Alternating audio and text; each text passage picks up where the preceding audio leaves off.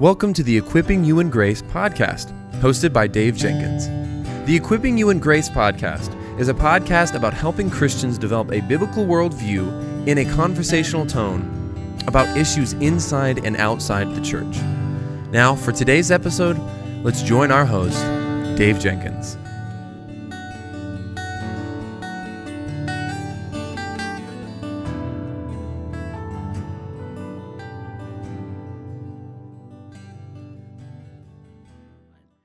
All right, guys. Welcome back to the Equipping You in Grace podcast. My name is Dave, and I'm the host for this podcast. And with me today, I am very excited to welcome Micah Wilder. Micah, welcome to the Equipping You in Grace podcast. Thanks, Dave. It's great to be here. Yeah, it's great to have you. Can you just tell us a little bit about yourself, your life, marriage, ministry, and what ministry projects you're working on?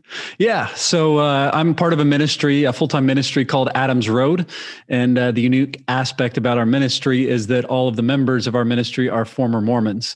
And so we came out of that works-based righteousness, came to saving faith through the reading of the Word of God. And so we founded 15 years ago, and ever since have been traveling and proclaiming the gospel of Jesus Christ. One of the unique aspects of what we do is, in addition to preaching and testimony, we also do music as well. So we're musicians who write music that is centered on the Word of God. And so we're actually currently right now, we are on a tour, about 2 weeks into a 4-month tour all over the United States, and just are grateful for the opportunity to be able to go out and proclaim the saving gospel and encourage and equip the church and the body of Christ. Yeah, tell us a little more about your ministry and those types of things. And I know your parents, you said, visit with you before we recorded, or go with you, excuse me. So Yeah. So we spend about 4 months each year traveling. We live on a tour bus, cram ourselves in there. And during the summer months, my children have the opportunity to travel with me, and we go from church to church, and we share our testimonies. We share our music.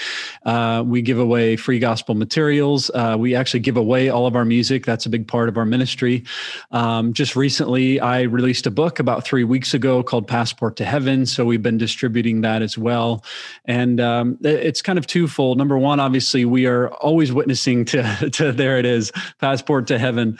We're always witnessing to non-believers in any circumstance that we can, and all those opportunities that God presents us with. We want to be bold and loving in our presentation of the gospel. And at the same time, we're also witnessing to the believers, to the church, to be encouraging to them to be faithful disciples of Christ and to go out and fulfill the Great Commission. And, I think about the people that God placed in my life when I was an unbelieving Mormon that planted seeds of the gospel and watered seeds of the gospel that God ultimately, brought to fruition, and how significant those experiences were to ultimately bringing me to grace, and how important of a responsibility that we have in the body of Christ to share the gospel. And so we really want to encourage our Christian brothers and sisters to be bold and loving witnesses of Jesus throughout the world. Yeah, this guy's, I'm going to show this book again, just so everybody can see it. If for those of you who are listening, which is a lot of you, you won't be able to see that, but the book is really, really good. I really liked it. I thought that it was really captivating. It's kind of like your mom's book on Unveiling Grace. In a lot of ways, you both are very gifted writers, and you have a compelling story to tell. So I'm excited about this conversation and excited for people to get the book. So thank you so much for writing. Absolutely. Yeah, well, this I know that this question, I think, is stuck in my head when you were in the book. And so it's this: what was the most shocking thing to you at the time about the response of the Baptist congregation you sought to win to the LDS Church? Yeah, so my Mormon mission companion and I, this was back in 2004. I was a very devout Mormon, and we attended a Sunday evening service at a small Baptist church in Winter Garden, Florida. And I don't think we really knew what to expect. I had never done anything like that in my life. But we really thought, our intent was these people do not have the fullness of the gospel, the fullness of the truth. And we thought that we could bring them something more than what they already had. And so we ended up going to this church, and I was really shocked and taken aback by the love that I felt and the outpouring of generosity that we had from this Christian congregation, from its pastor, and how important that was. And even before I heard the gospel message, even before truth itself was planted in my heart, I felt a genuine love from these so-called Christians. And I think that is an important part of my testimony. I met a lot of Christians who didn't represent the love of Jesus to me in the way that they are called to, in the way that we are called to as followers of Jesus. And so I think that's such an important element, is that when we are placed into people's lives, or God puts people into our lives, whether Mormons or Jehovah's Witnesses or others, that we are loving to them, that we are gentle, that we're compassionate, that we're respectful in our approach to sharing the gospel with them. And so that congregation, I think, really exuded and exemplified that love of Christ that we are called to have. And it really, I think, was the first of many seeds that God was using to plant into my heart. Wonderful. Yeah. I can't imagine. I know you share about the pastor, and I read the afterward, and I was just like, wow, I can't imagine that. I've had many conversations with Mormons, and never had any, I'd hate to say the word success, but it always felt like I'm just like banging my head against the wall. And, so that was actually like your story was like super encouraging to me. Because this next question will kind of tell you why. We lived in Idaho. My wife is from southern Idaho, which is one of the most populated or densely populated Mormon areas, I guess, in the world, they say. You could tell me probably if that's true or not. But I had many Mormon neighbors, and my wife, I said, grew up in southern Idaho. What's the best way to engage our Mormon neighbors with the gospel, from non-Mormon scripture? And have loving compassion over them as they are going through that process. And one of the mistakes I would say that I made early on was I had gone through this incredible transformation process of coming to know the grace of God in such a profound and radical way while I was a Mormon missionary. And I wanted to shout that from the rooftops, and I did. And there's nothing wrong with that, but I expected everybody to just immediately see things in the way that I had seen. And then I kind of had to be reminded, well, it took God a long time, and it took him a lot of experiences and a lot of the word of God to ultimately bring me, to that point of seeing Jesus face to face and recognizing the sufficiency of Christ's offering on my behalf. And so I think having that patience is so important.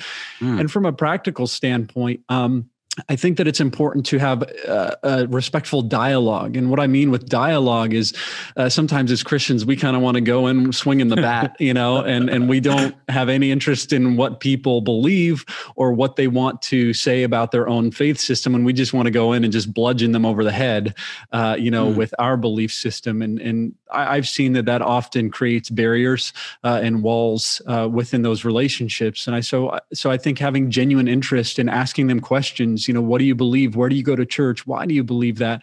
And looking for those opportunities to be able to do that, so that as you ask questions and they give responses, you then naturally have this opportunity to kind of, respond to them and say, well, this is what I believe and this is why. And so I think that sometimes the other mistake that I see in ministry is that people are focusing on the things that they shouldn't be focusing on. As Christians, we know that the only thing that has salvific power is the gospel, right? So the only thing that is the power of God in salvation is the gospel message. And so if we focus on all the things except the gospel, the only thing that we're going to be doing is cracking people's foundation or removing their faith system. But if we don't replace it with anything, then we're not doing them any good. And so our ministry has always encouraged and focused our approach to Mormons or, non-believers with grace, with truth, with the word of God, and with the gospel message itself. Because I think that if we emphasize and focus too much on, what's wrong with Mormonism or the aspects of Mormonism that are, unique, then it number one, it causes them to hesitate in having those dialogues when we start addressing things that are very personal to them. And so I think that focusing on the gospel for me has been the most effective way, because ultimately I want them to be saved. And, them knowing Mormonism is false doesn't necessarily mean they're going to be saved if they don't have a new foundation upon which to build. Yeah, I know this isn't your book, but it just stuck out in my head when your mom was talking about your family's story, really, which, is another book, I know. But, how the Mormons, or Latter-day Saints, I'm not sure which one you prefer. Sorry. I'm not trying to be disrespectful. Oh, either is fine with me. Okay. Either is fine with me. Great. But, they really put together you as a family, accept you as a family, and the family tentacles go deep. And so I can see when understanding that was like really kind of important to me, to be able to reach them and understanding, hey, it's not just their belief system, as you touched on so well. It's like, this is the way they see themselves and interconnected to the whole. So it would be hard, because I think your mom even talks about this, how she realized, they're already in, and they're already part of this, and then they just kept kind of going. I think isn't exactly what she said, but basically right. But it's very much a culture. It's a community, right? And so people find their identity, not just religiously, but socially, and communally in their standing in Mormonism. And so the family ties, the relational ties, the friends. I mean, for me, even my high school years out in Utah, I mean, I went to a high school that was 98% Mormon, right? So everything that I knew and everybody that I knew and everything that I loved was deeply rooted and entrenched in that identity within my religious system. And I think that that's an important thing for people to recognize, because there is a heavy cost for these people that can come at losing. I mean, we know people that have lost marriages, that have lost spouses and children and jobs and homes and lifestyles because of their profession of Christ. And so I think that we need to be compassionate and empathetic as we approach them, recognizing that this is not just, you and I changing the church that we attend on a Sunday morning. This is a literal life change that could come at the cost of so many things that people know and love. That's really well said and very important to understand. Many people are coming out of the Mormon church and either becoming atheists or even following other religions. As Christians, how do we best reach and minister to these ex-Mormons?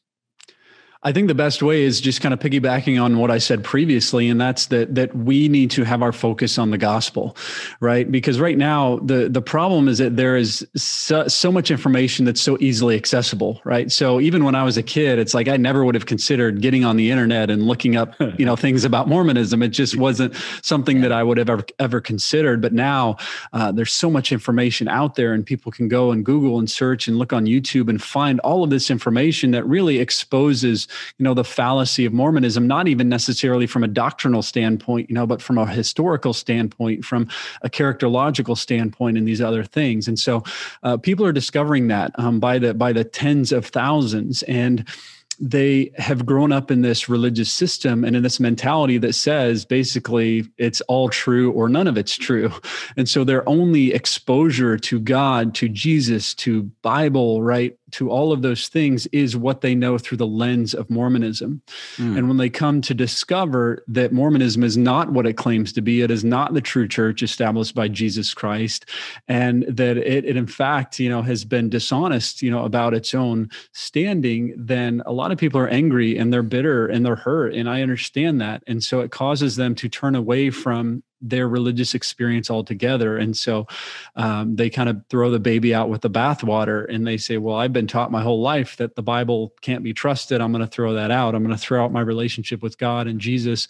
And they tend to go into the secular realm. And that's kind of what Mormonism breeds because of its nature. And that claim to exclusivity, right, naturally is going to breed people walking away from religion altogether when they find out that the one true church that they have dedicated their life to isn't true. And so I think as Christians, the best thing that we can do is to present the hope that is in Christ to these people, to say, although this is false, there is something that is true.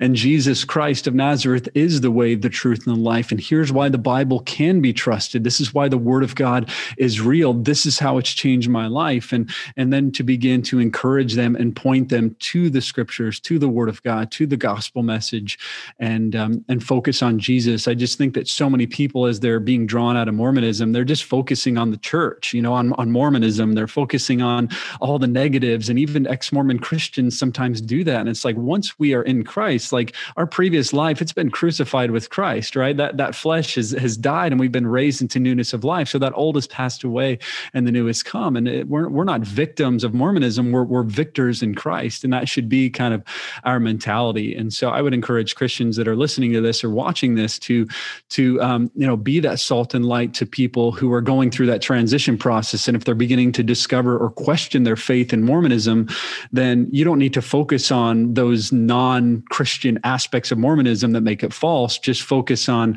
the truth that is found in the Word of God, and show them that there is something greater than anything that they've ever known. And I'm grateful for the Christians that God placed in my life who did that. The only reason I began questioning Mormonism was because I saw the distinct difference between the gospel that I was avowing and the gospel that was presented in the Word of God. And that was literally it. And you've read my book and you understand it. It's just me reading the Bible by myself as a Mormon missionary that brought me to salvation. And so I'm a witness of the power of the Word of God. And I think that as Christians, like, we need to be more diligent in pointing people to the scriptures. Yeah, I love the idea that you talk about with reading the Bible as a child, because I mean, even as a longtime Christian, it can just become another thing that you're reading, Yeah. And I wrote a book on biblical literacy. Maybe I'll tell you about it another time. But, in the book, I'm trying to help people, capture a love for the word, not just reading the word to check it off, but to really understand that God loves his word and he delights over it. And that's kind of what I was like, read the Bible as a child kind of thing. Don't just read it just to gather information and knowledge, but because God gave it to us and he delights over his word. He delights over his people. And so that takes us well past the charge of the Bible being legalism and those types of things. And I think that's really good and helpful for people. And one thing I've observed is I think a lot of Christians, sometimes they're hesitant to really challenge or point Mormons to the Bible, because a lot of times Mormons don't have the same amount of trust or faith in the Bible, right? I never would have considered the Bible to be the infallible, inerrant word of God when I was a Mormon. I mean, it was certainly part of scripture, but it wasn't the only scripture. And so sometimes we kind of get hesitant and say, well, what's the point of pointing them to the Bible if they don't really trust it? And I say, well, whether you trust it or not, I mean, an atheist can pick up the Bible. It doesn't matter if they believe it's true or not. It doesn't change the reality of what it is. And it is living, and it is active, and it is sharper than any two-edged sword, and it does not return void. And so if you can get people into the Bible, God through his word and the Holy Spirit will do the work. And so don't worry about how they're going to respond to it. Just get them there. Amen. That's good. Well, do you think that the average Mormon knows the official doctrine taught by the Mormon Church, especially, when it comes to salvation? For example, Joseph Smith holding the keys to heaven, or salvation by grace plus all you can do? Yeah, that's a tough one, because there's a very wide spectrum of belief system within the Mormon Church. And even now, like, I'm engaging with several Mormon missionaries on Facebook Messenger, and it's like trying to pin Jello to a wall, because it's just, there's nothing to hold on to. So they all interpret and kind of see these doctrines of Mormon differently. And I have to kind of lovingly tell them, look, I probably know more about Mormon doctrine than you do, because they're not, a lot of them are just kind of ignorant. And so I think there's aspects of it that people are well versed in. There's aspects that aren't. And I also think it's how you approach it. So, for example, obviously now looking back, I can look at Mormonism and say that it is works-based righteousness, right? There are laws, ordinances, commandments that an individual must, follow and perform in order to gain eternal life in the presence of God. So I can see that it's clearly works-based righteousness. But as a Mormon, I never would have thought of it that way. I never would have seen it that way. And if somebody said, well, you believe that you are saved by your works, I would have thought that was ridiculous. I say, no, of course I'm saved by the grace of God. I can't be saved apart from what Jesus did for me. However, the problem is I also couldn't be saved apart from what I was doing in addition to what Jesus did. But for me, I saw it as, well, I'm just trying to be faithful to God. I'm trying to do what he's asked me to do, and it's not really what saves me. And so you'll have this kind of like I'm dealing with a Mormon missionary right now that's like, oh, it's all about works. James 2, faith without works is dead. If you believe you're saved by grace, you're foolish. And then I have another missionary that's telling me, oh, we believe the same thing. Like, I don't believe that I can work for my salvation. I don't think that works contribute to my good standing with God. And I'm thinking, well, you got these two missionaries that are telling me two completely different things. And so I think that's why that actually brings up a good point for me. When we're talking about like Christians witnessing to Mormons, like you have to ask them these questions. Like one of the biggest mistakes that I see and that I've made in the past is like making presuppositions about what a Latter-day Saint believes, because honestly, they can be anywhere on this religious or doctrinal spectrum. And so if we start to assume, well, because you're Mormon, you believe X, Y, and Z, all of a sudden we're like almost putting them in their own box rather than allowing them to share what they believe. And so that's one of the things I do when I dialogue with Mormon missionaries is I ask them questions. Like, I want to know, okay, where are you on the spectrum of Mormonism? What do you believe about this? What do you believe about this? So that I can then witness to them in a way that focuses in on those things rather than just making assumptions about what they believe. Yeah.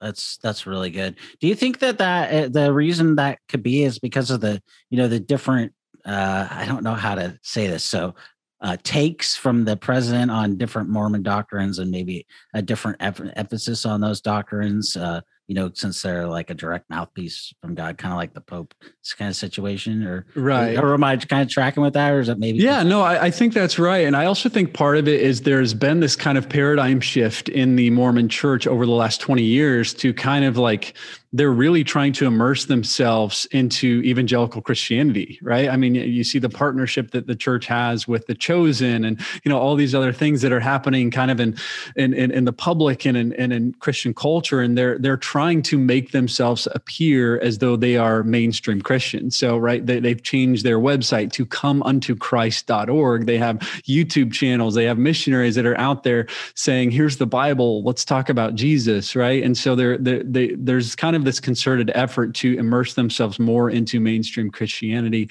And I think what that's done, it's like you kind of have this split, right? Because you have these old school Mormons that are like, well, like even when I was a missionary 15, 16, 17 years ago, it was like, we wanted to be distinct, that we have something different and we have something better, right? And we are the restored church that has the unique and only authority to perform the ordinances that are necessary for salvation. Like, we didn't hide that. I mean, that was our message. That's what made us different. And now it's like they seem to be focusing less on those things and more on the commonalities that they have with other Christians. And so I think that it kind of depends, like what congregation you're from, what your parents are like what, what you've been taught growing up in the home as to kind of where you are on that spectrum. And then, as you mentioned, you have the teachings of the prophets and the apostles. And so when they're contradicting one another, because the things that, Gordon Hinckley was the prophet when I was growing up, and he said different things than what the current prophet of the Mormon church is saying now, and then trying to, wade through that and discern, well, who is right about which part.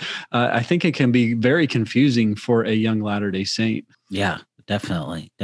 And you make a good point. The way that they're rebranding themselves almost as, Christianity. I think that gives us, and I would love your thoughts, I think that gives us a huge, I don't know, advantage is the right word, but it gives us a huge opportunity, probably the better way to say that, to really say, hey, this is actually what makes Christianity unique. Yeah. Jesus, fully God and fully man, he actually bled and died and rose in our place in our place and for our sin and all those wonderful truths. I think that's a good opportunity for every Christian. Oh, absolutely. And I think that, one of the things that I do is when Mormons come to me or missionaries say, we believe the same thing. And that's actually a great opportunity to say, lovingly, no, we don't. And here's why, right? And so I think that's something that Christians should be prepared and equipped to be able to have a ready defense for the hope that lies within them, but to do so with gentleness and respect. And so one of the things that we're observing is a lot of Christians are kind of being,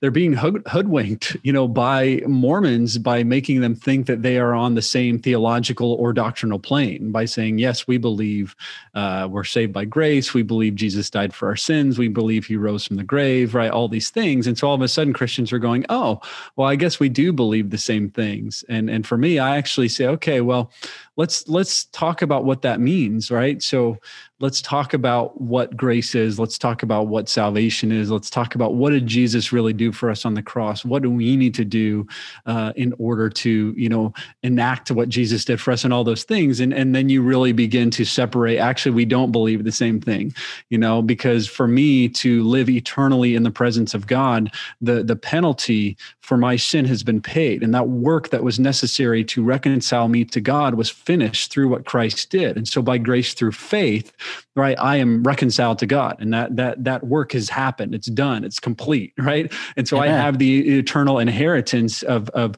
where I stand with God. And yet, as a Mormon, it's like, no, in order to live eternally in the presence of God, you have to be baptized in the church. You have to pay your tithing. You have to live the moral codes. You have to follow the prophet. You have to go to the temple, all these things. And all of a sudden, it's like, no, we actually don't believe the same thing. And so I think it's actually a great conversation starter when a Mormon tries to address the similarities, because we can use those seeming similarities as a way to then address the differences to, if nothing else, get them thinking. Yeah, and even as you're talking, I'm thinking about the book again. Where you're talking about this is towards the end of your time in the Mormon missionary, and they had the testimony time, and you're like, wait. You just want to talk about, you went up there and talked about Jesus, and then you notice how they weren't, it was like Jesus plus something else. Yeah. And you're like, wow. And I know you were afraid. It seemed like you were reading that. You were like a little bit afraid of what might happen. And yeah. Yeah, absolutely. And so, obviously some people think, well, it's a good thing, right? Isn't it a good thing if the Mormons are turning more to Jesus? But, I think that it's, unfortunately, until they remove their extra biblical scriptures and doctrine and revelation, when they remove their claim to, this high priestly mediation that the prophet and the apostles have between man and God, which honestly is blasphemous. They are sitting in the seat that only Christ possesses, and claiming Amen. to have an authority of this Melchizedek priesthood that is unique only to Christ alone, because he alone was the one worthy of taking upon himself such an honor and making that offering on our behalf as both the offering and the high priest himself. And so, and until they, I think, remove some of those things, we have to be very wary, and we have to be discerning as Christians to say, look, I love you and I appreciate your zeal for God. And I appreciate your dedication to the Christ that because that's how it was for me. And I think when you read the book, you recognize, like, I was, as a Mormon, very dedicated to Jesus, but I didn't have a full understanding of who Christ was because I didn't know his word. And so until I came to know his word, I recognized that I had been avowing essentially a false Christ, not because of it wasn't my fault. It's just the Jesus that I knew through the Mormon church. And until that point, like, we as Christians have to kind of draw a clear and distinct line in the sand and say, no, we are not on the same side, but let me show you and point you to the true biblical Christ. That's really good. What's the best way for Christians to engage Mormon missionaries who come to the door of their house? Yeah. So, number one, like, don't immediately have this self-righteousness. That's something that I engage with a lot, is like, people, well, we're Christians and you guys aren't, and let me tell you why, and you're going to hell, and it was kind of like that. And it wasn't loving. Like, it wasn't, when we share the gospel, the impetus for doing so should be love, right? I mean, Paul says that in 1 Corinthians 13, right? So we can have faith to move all mountains. We can give up our body to be burned. We can, engage with the Mormon missionaries at the doorstep. But if we don't have love, then ultimately we are nothing, and it is for nothing. And so, Jesus's whole ministry, and the reason why he died on the cross, was because of love, because he was the demonstration of God's love toward mankind. And so we're called to have that same love towards others. And so I think just the way that we interact with them, like, are we doing it with kindness? Like, are we gentle? Are we respectful? Which is such a simple thing. But yet, sometimes we immediately want to be combative, or we want to win an argument, and we forget, like, well, I want to win a soul here. Like, I want to share the gospel. I want to plant seeds. I want to see them come to a saving faith in Christ. And so I think just like making sure that our heart is in the right place. And then the other thing is, like, we do encourage people, like, invite the Mormon missionaries in, give them food, give them water, and even give them an opportunity to present their belief system. we've kind of debated, there's people that have different approaches about that. But like I would say, if you have younger kids, maybe who I wouldn't have them in there because you don't want them hearing a false gospel. But, for adults that are grounded in the Word of God, the only reason I encourage that is because I think when you offer the respect, like as you read in the book, Pastor Benson did with me, right? He gave us the chance to share our belief system. And so when it came to be his turn to share with us, we kind of felt this natural obligation to sit there and respectfully hear him out as well. And so I think that is a good tactic. And then, like I said before, I think asking questions, gaining deeper understanding of what they believe, why they believe it, where they get those beliefs from, and then using the Word of God to say, okay, well, I see that you believe that and why you believe that, but let me show you what I believe and why I believe it, and then go to the Word of God. And I think the best thing, the challenge at the end that I've given every Mormon I've ever met, just like Pastor Benson did with me, is you don't have to trust me. That's the beauty of the Bible. Like I'm not, Mormonism, I had to trust the prophet. I had to trust my bishop. I had to trust my leaders, right? To be, to me, the mouthpiece of God. And actually as a Christian, it's like, you don't have to trust me. That's what's awesome about it, is we can go and we can test what I'm telling you right now against the Word of God. 1 John 4:1, test the spirits to see whether they are from God, for many false prophets have gone out into the world. And so we have the way to test, just like the Bereans did when Paul came proclaiming the message of the Messiah. They went back to the Old Testament and they said, let's test these things against what is written. And so with that, to point them to the Bible and just say, all right, I challenge you. Like, if you think I'm wrong, then prove me wrong. Go to the scriptures, go to the New Testament and see what it says, and allow God, through his word, to begin making a change in their lives. Wonderful. Wonderful. Well, can you tell us a little bit about your journey to discovering the errors of the Mormon Church and what helped you to discover the truth found in God's word? Yeah. So my journey of conversion, if you want to put it that way, happened while I was on my 2-year Mormon mission. And so I was in Orlando, Florida. And as we've talked about a little bit already, I engaged with a Baptist pastor who shared the gospel with me and eventually challenged me to go seek truth for myself, to go to the source, as it were, and to go to the Bible. And so I spent most of my Mormon mission, about 20 months of my Mormon mission that I had left, reading the New Testament daily. And in that time, I read it 12 times from beginning to end. And God used the power of his word to begin to slowly wash my eyes with the water of the Word of God, and to reveal to me the sufficiency of the blood offering of Jesus Christ. And so mine was a unique thing, because I was not somebody who was looking for truth outside of Mormonism, and I had never doubted Mormonism, and I never questioned it, right? So it's not like I had this shaking foundation already. I actually had what I thought was an unshakable foundation in Mormonism. And so I wasn't seeking to leave or to lose, my testimony in the LDS Church. And that's just a testament to how powerful God's word is.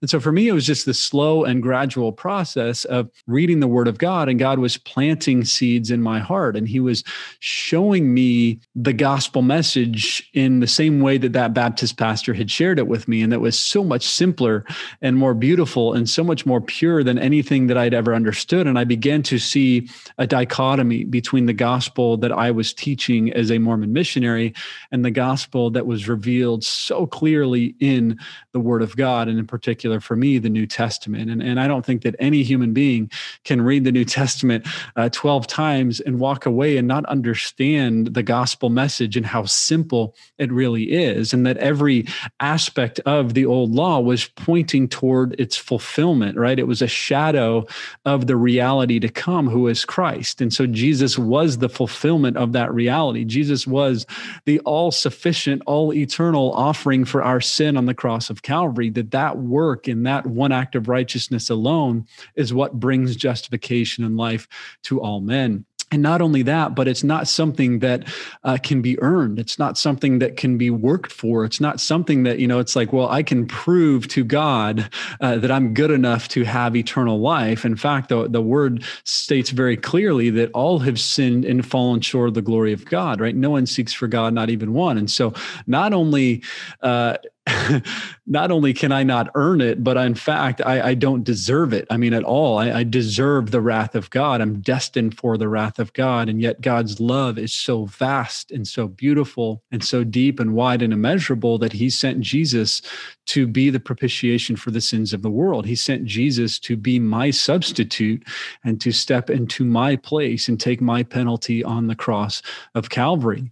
And that if I trusted in what Christ had done, then I could have the guarantee of knowing that I was right with God. And so for me, it was kind of this parallel journey, because somebody asked me one time, I thought it was a really good question. Well, was it like the good news or was it the bad news, that really kind of like caused this change in me? And it was kind of this simultaneous thing. So I'm reading the Bible and the good news is just pouring into my heart, the grace and love of God, revealed in Christ. And then eventually I realized, wait a minute, like I'm not as good as I think. I'm not as good as I want to be. And I began to be, I think, more honest. And it says that the Holy Spirit convicts us of sin, righteousness, and judgment. And I began to really be convicted of my own sin, to recognize, wow, like I am a wretched human being. And although I can put on a front to my religious peers on the outside, like God knows the depth of my wretchedness within my heart. He knows the thoughts and intents of my heart. And yet he still loves me anyway through Christ. And so to recognize that I'm destitute and hopeless outside of Christ, but yet if I trust in him, then I can be forgiven of all of the many sins that, that I have every day. And that was the good news for me. And so I came to that realization as a Mormon missionary, which ultimately led me, to everything that happened and transpired because of that newfound faith and testimony. Awesome. Praise God. You write about your interaction with President Sorensen and your fear of approaching that meeting, with your parents present. I can't imagine what that was like. I'm sitting here reading like, what is going to happen next? Like in this meeting, man, I'm like, whoa. So how did your parents process that meeting and think about it even after their own salvation? Yeah, so it's actually an amazing thing, because I look back at all of these elements of the story and I see like God uses them, right? So he uses even a stubborn, unsaved Mormon stake president he uses that experience to ultimately plant seeds in the hearts of my parents. And so after my mission was completed and I was sent back home, I had to have a meeting with my stake president back in Utah. And he was very firm. I was actually very generous to him in the book as far as what reality was. I mean, he was very firm and really unkind. And the thing that he really did was he helped my parents see that the focus of the church and the focus of their testimony was not rooted and grounded in Jesus. And so they could see this stark contrast between, here's this 21-year-old, Mormon missionary that's being condemned and told that he's an antichrist. And all I was doing was professing the sufficiency of Christ and witnessing of Jesus alone. And here was my Mormon authority, which was a man who was supposed to hold these priesthood keys and be their spiritual, overseer. And yet here he was ignoring any testimony of Christ and focusing on the extra biblical, elements of a testimony within Mormonism. And I think that God used that to open their hearts, enough to say something is not right here. There's something slightly off. And I think that when that challenge was given to them by me to read the Bible, I think they were much more open to doing so, because they, I think, were kind of prepared to recognize that there may be something different than what they had always believed. Did just a question? Did President Sorensen get in trouble? And maybe I need to say why I think that, because I know that those Mormon officials are held to a very high standard of ethics and morality and those types of things. Did he get in trouble for how he interacted with your parents and you, or? Not that I'm aware of. And honestly, nobody would have known about it. I mean, it's not like, we reported it to anybody at that time. So, it was just the four of us in that room. And, until my book came out, it's probably when my mother's book came out, it's really a conversation that, had stayed behind closed doors. So, I don't know. I think that to the credit of the Mormon Church, I don't know that the leaders of the church would have approved of the way that he handled the situation. So I think that they don't like bad press and they don't like bad PR. And I think that they would not have approved of his, kind of vehement rebuking of me in the way that he did, because it would have just, caused them to be seen in a negative light. Yeah, for sure. Well, brother, where can people go to find out more about you online, on social media, or otherwise? Yeah, so our ministry is called Adams Road Ministry. You can go to adamsroadministry.com, and that's probably the best source to find everything related to what we do. As I mentioned previously, we are currently on tour. We're actually in Vermont today, and we'll be traveling all over the United States for the next several months. Our tour calendar is there online. All of our events are free. We have our music for free and everything that we give out at our events. We also have my book, Passport to Heaven, that will be available as well. And so I encourage you to go there. All of our music is on our website. You can download it for free. Again, it's scriptural music right from the Word of God. You can also go to passporttoheavenbook.com and get more information there about that book and about what God did in my life through those 2 years as a Mormon missionary. One of our hearts has always been to give the gospel for free, because that's what Paul did. And he said, what then is my reward? That in preaching the gospel, I can offer it free of charge so as to not make full use of my right. And so as much as I would have loved to give the book away for free, it's just not logistical. It's been published and everything else. However, all of the proceeds from the book that come back to me, they all go back into ministry. And also, I do want to say this, if there are Mormons listening, I do offer the book free to any Latter-day Saint that would like one. You can go to passporttoheavenbook.com and get more information about that, or you can email me. You can get my email address from the Adams Road website. I just, the motivation for doing this has never been money. It's never been fame. It's never been exposure, and it never will be. If that were the direction, then I'm not doing so well.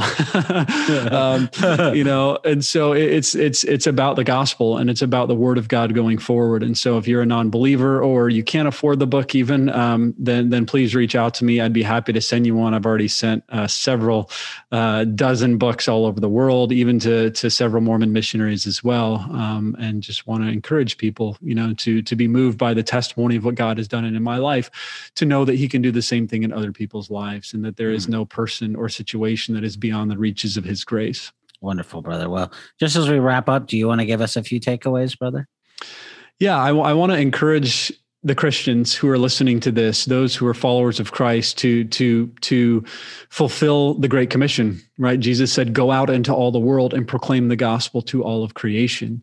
And Paul the apostle said, woe to me if I do not preach the gospel. And I think sometimes as Christians, we think, well, I'm not a pastor. I'm not, equipped. I'm not trained. I didn't go to seminary. I'm not in any official ministry capacity. Not realizing that all of us, wherever we are and whatever we're doing, we are called to the Great Commission.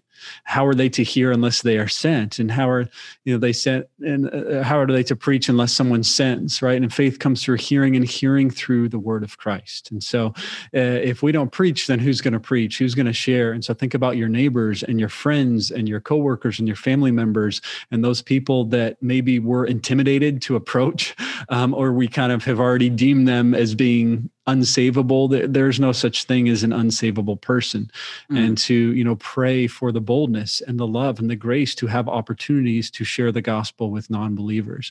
If you are a Latter-day Saint or somebody that's based in a works-based religion, I encourage you to turn to Jesus Christ, to trust in the work that He did on your behalf, and to recognize that there is nothing that you will ever be able to do that can add to what Jesus Christ has done for you. And God's love for you is so vast and immeasurable that it sent Christ to the cross, that He paid the ultimate price for you so that you can be in right standing with God, and you can lay all of your works at the foot of the cross and trust what Jesus did for you. And if you have questions or concerns, or you want somebody to talk to, I'm here. I'm on Facebook primarily is my main social media, but I'm also on Instagram as well. You can reach me through the website, and I just want to be available to anybody who wants to talk or have questions, about the gospel of Jesus. Amen. Wonderful, brother. Well, it's been a pleasure to be able to talk to you today, brother. Your book is very good. It's engaging and thoughtful, just like this conversation was. Guys, the book is Passport to Heaven, the true story of a zealous Mormon missionary who discovers a Jesus he never knew. We've been talking with my new friend, Micah Wilder. Micah, it's a pleasure to talk to you, brother. God bless you. Thank you, Dave. God bless you too. Thank you.